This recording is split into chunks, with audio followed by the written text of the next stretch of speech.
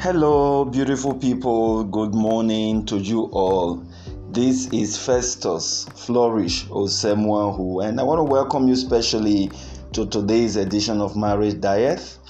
Today is the 19th day of the month of July 2021. You are all welcome. It's Monday, the first official working day of the week, and it's good to know that you are there, you are alive, and God has kept every one of us till today. So we want to give him all the glory, we give him all the honor, and we trust God that he that has started this week with us would end this week with us, we end the month with us, we end the year with us, and of course he will be with us until Christ comes. God bless you. Thank you. All right. The weekend was loaded. We spoke to the couples, we had a sexual topic and it was hot, and of course we had questions that we had to tackle. For the singles, it was also awesome. And I mean, for the singles, we actually had people who chatted with me backstage, and they were really pleased that I took those questions, even though they were not the one that asked the question. See, that's the beauty of it. All right, they weren't the one that asked the question, but the response to these questions was such that it had something to do with them. I mean, they are directly involved in a matter, some of them in cases that are similar to what this person that asked the question is going through, and so the answer just became what they needed. All right, friends, that's the essence of asking questions, even for the couples as well. Ask questions. All right, like I said, it might not be you directly, but just ask questions. Someone up there will benefit from it. God bless you. Okay, now I'm just going to take time to explain this so that you will understand where we are, and you will know why I am saying that I'm going to explain this.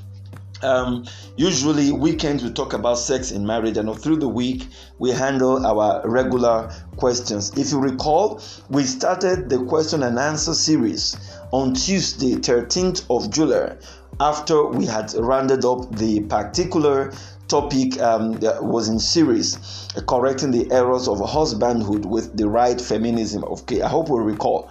All right, now we rounded that up on Monday. We did the summarized work on Monday, and then of course on Tuesday we started up with the question and answer series. If you recall, I did episode 1 in response to a question the woman asked. I'm just going to paraphrase the question again, okay? I did episode 1 and I was to do episode 2 on Wednesday, and all of a sudden a question popped up that was really practically as urgent as one would have it to be, and the tone of that message was she actually pleaded she needed an immediate response, and I actually would understand why she did that. So what I did was I had to bring in the response to our question on Wednesday, and you recall we did episode 1, episode 2. On Thursday we did episode 3 in response to that one question alone, and I did promise that when I finish with the 3 episodes, I will return back to completing episode 2 of the question that started on Tuesday. So now you understand why I had to explain all of this, because I'm not going to be taking a new question today, except tomorrow. We're just going to conclude the question that we started with on Tuesday. So if you really want to be up to date about what I'm going to be sharing today, you might need to check our archive, okay, our podcast archive. Check July 13th. Those of you that can have access to our podcast is there. Those of you that usually use the regular WhatsApp audio, okay, you can just flip through it, 13th of July. So go through that question again. You will understand what we're going to be talking about. Now, if I may paraphrase, it was about a woman who had acknowledged the fact that initially she didn't want to listen to the podcast, the particular topic, because it was talking about feminism, but she sat into it and it sank into her, and she really learned so much from it. But the sad point of it was the fact that her husband, whom she had exposed to the podcast twice, by the third time opted out because he felt that I was biased over the way I treated the topic, because according to him, he said that the submission of the woman is ultimate. You know what I mean? It's not about the love of the man. It's not about what the man does. It's just about the submission of the woman. So the woman has got to submit. That in fact is the submission of the woman that covers the errors of the husband. Okay, that was the dimension he came in from, and then the wife was seeking to understand how this plays out in terms of what other teachings that she has also heard me taught about the role of the husband towards the wife. And so I did episode 1. Please, you can get other further details from that question if you are able to trace that 13th of July podcast. All right, I did episode 1 and I couldn't finish it because it was extensive and I needed to really place the cards on the ground, because this is a very wrong assumption for a lot of men who see things that way, and I needed to correct it so that we don't keep going round and round and circle on this matter over and over again,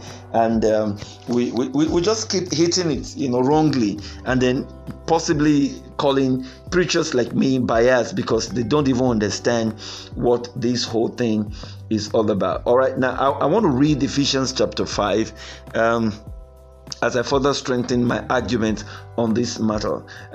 Ephesians chapter 5 verse 21. Please permit me to start from 21.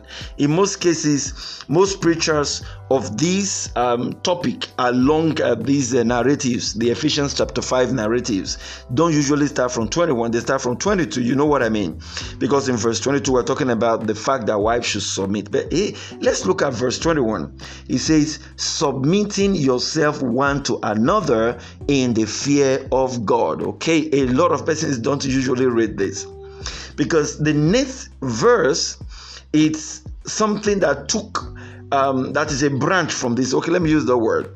The next verse stems from verse 21, because the next verse here says, wives, submit yourself unto your own husbands as unto the Lord. Now you can imagine and understand that both of those scriptures, those verses, are connected.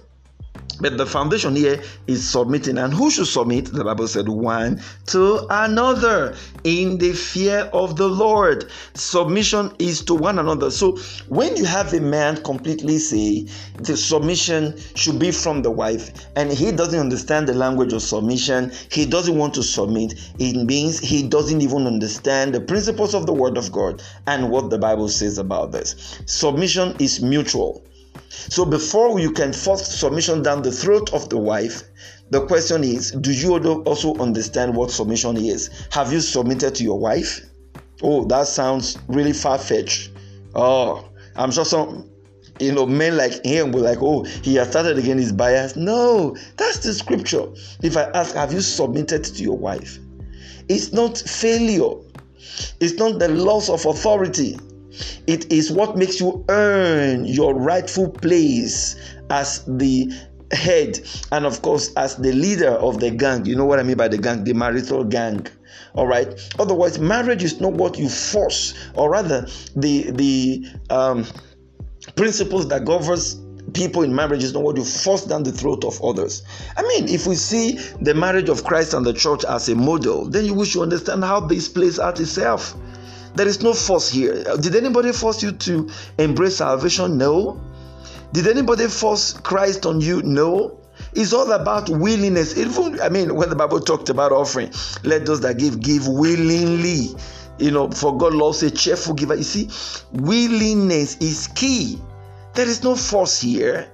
And every day we wake up in the morning to pray to Lord Jesus. We submit to Him. We go to church. We lift up our holy hands, thanking Him. Do you know why we do that? Because He has earned that place of a Lord in our lives. If He came with a sword and say, everyone, don't you know I'm Christ? You must all submit to me because I can deliver you. That's not what I'll be talking about. But you see, we connect to Christ because He earned it. He earned to be the Lord of our lives. He's practically demonstrated it. He died on the cross. He sacrificed Himself for us. You see, when the Bible also said that the love of a man should be likened unto Christ. I mean, God wasn't missing words. He understands that that's the same way we can understand the principles of the church. Don't forget, our first church is our home, is our marriage. What we do in our marriage is what we carry out into the larger society or the church as a larger community, okay? So God expects us to put the very principles down in our homes, make it work. See it work, ensure it work, so that it can be integrated into the larger spectrum. All right, so if it's not working in the home, then it gets so difficult for you to understand what the love of Christ is in the church. And if you ask me, that's practically the reason why God is very interested in this institution of marriage, because it's the smallest unit of the church, the place where you learn the very basic principles of Christianity before you practice it openly. Now, if you go back again to that verse 21, submitting is key here. And what it means that this submission is not like, oh, you are trying to be like a slave. After all, you understand that word, a slave is not right. Then why do you want to also make your wife a slave? All right. Submission is just about considering another better than you. You know, that's actually even the definition of love. You consider the other person better than you. You consider the interest of the other person before yours. That's submission. Your wife comes around and he throws an opinion to you.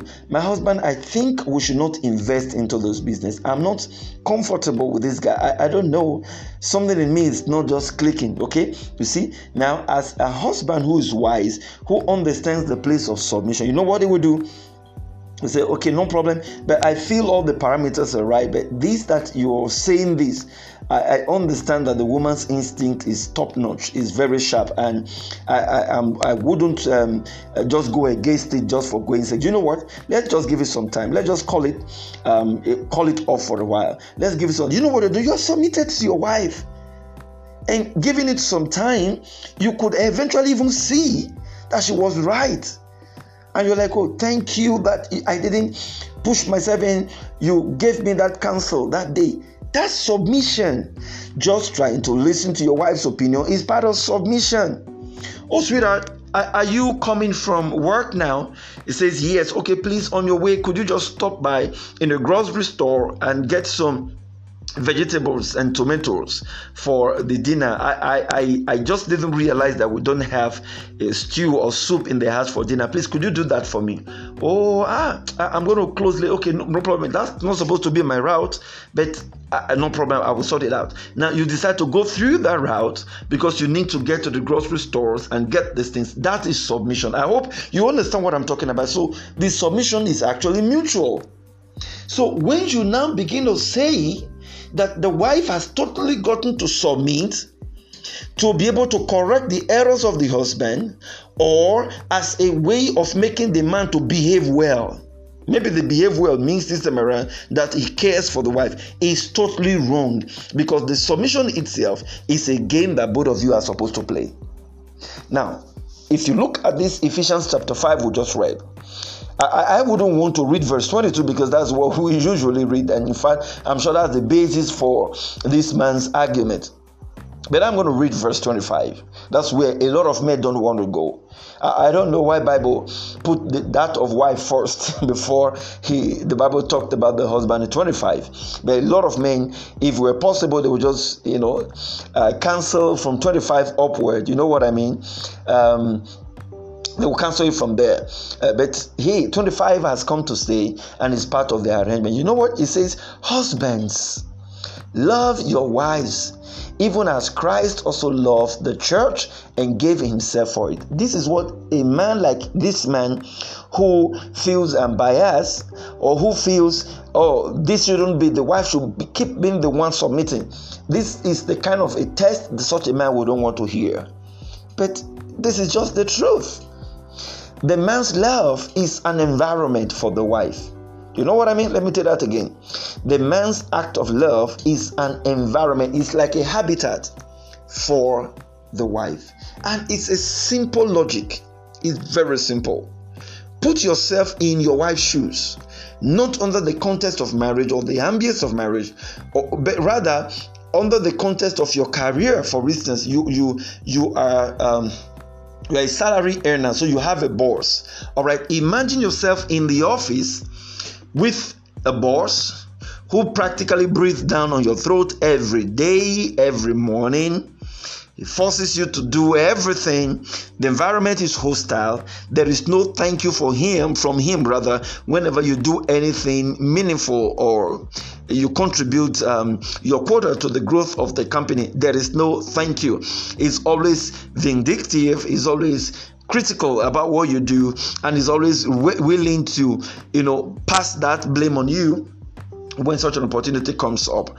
And now you have to submit in that environment. What happens? We agree with me that such submission is like putting a knife on the throat. In fact, the only reason why you would remain in such a place is because of the salary and because you do not have any option. Okay, please, I don't know if I have a weakness in the house. Now, from the point of view of the fact that you know that this is no longer going well, you will begin to think of option B, plan B. Let me get another job. And if another job comes, you are going to jump at it. Why? Because the environment is not friendly for your submission. You're still going to work every morning. Even when you are sick, you have to go. Because if you don't go, he's going to breathe down on your throat. The environment is not conducive, but you're doing it. You see, that's the same thing that happens. The environment has got to be conducive for the submission. Otherwise, a lot of wives in their marriages are practically being there like having a knife on their throats. It's not supposed to be a prison guard. It's not supposed to be a garrison. It's supposed to be an Eden. You know what I mean? The Garden of Eden is supposed to be a place where love is ultimate, where understanding is paramount, where both of you really know why you are there together in that garden of love, but trying to work towards becoming the best you can be, but not a place where you begin to rule and say you must comply with my instruction. No, even as a leader, you want the one you are leading to see the examples you are setting. You have got to set the example. If you are wrong, you are wrong. There is no other two ways to look at it. Your wife is not feeling too fine, all right? She complains in the morning. Sometimes she might not even say it. Just the sighing alone is enough for you to know that something is wrong somewhere. She just keeps sighing. You know what I mean? And a man who feels is the head, is the presido, you know what I mean? Is the prime minister and the head of state and all.